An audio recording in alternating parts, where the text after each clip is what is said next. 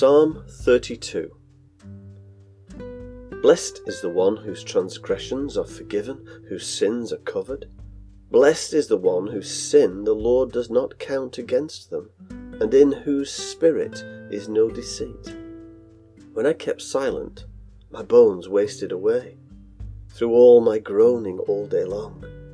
For day and night your hand was heavy on me. My strength was sapped as in the heat of summer.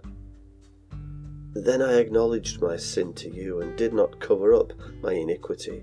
I said, I will confess my transgressions to the Lord. And you forgave me the guilt of my sin.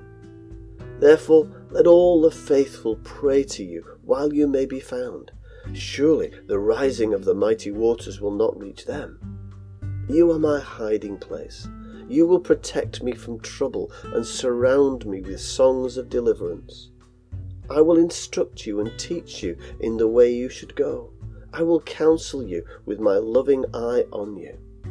Do not be like the horse or the mule, which have no understanding, but must be controlled by bit and bridle, or they will not come to you.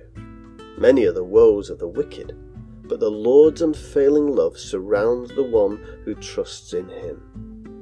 Rejoice in the Lord and be glad, you righteous.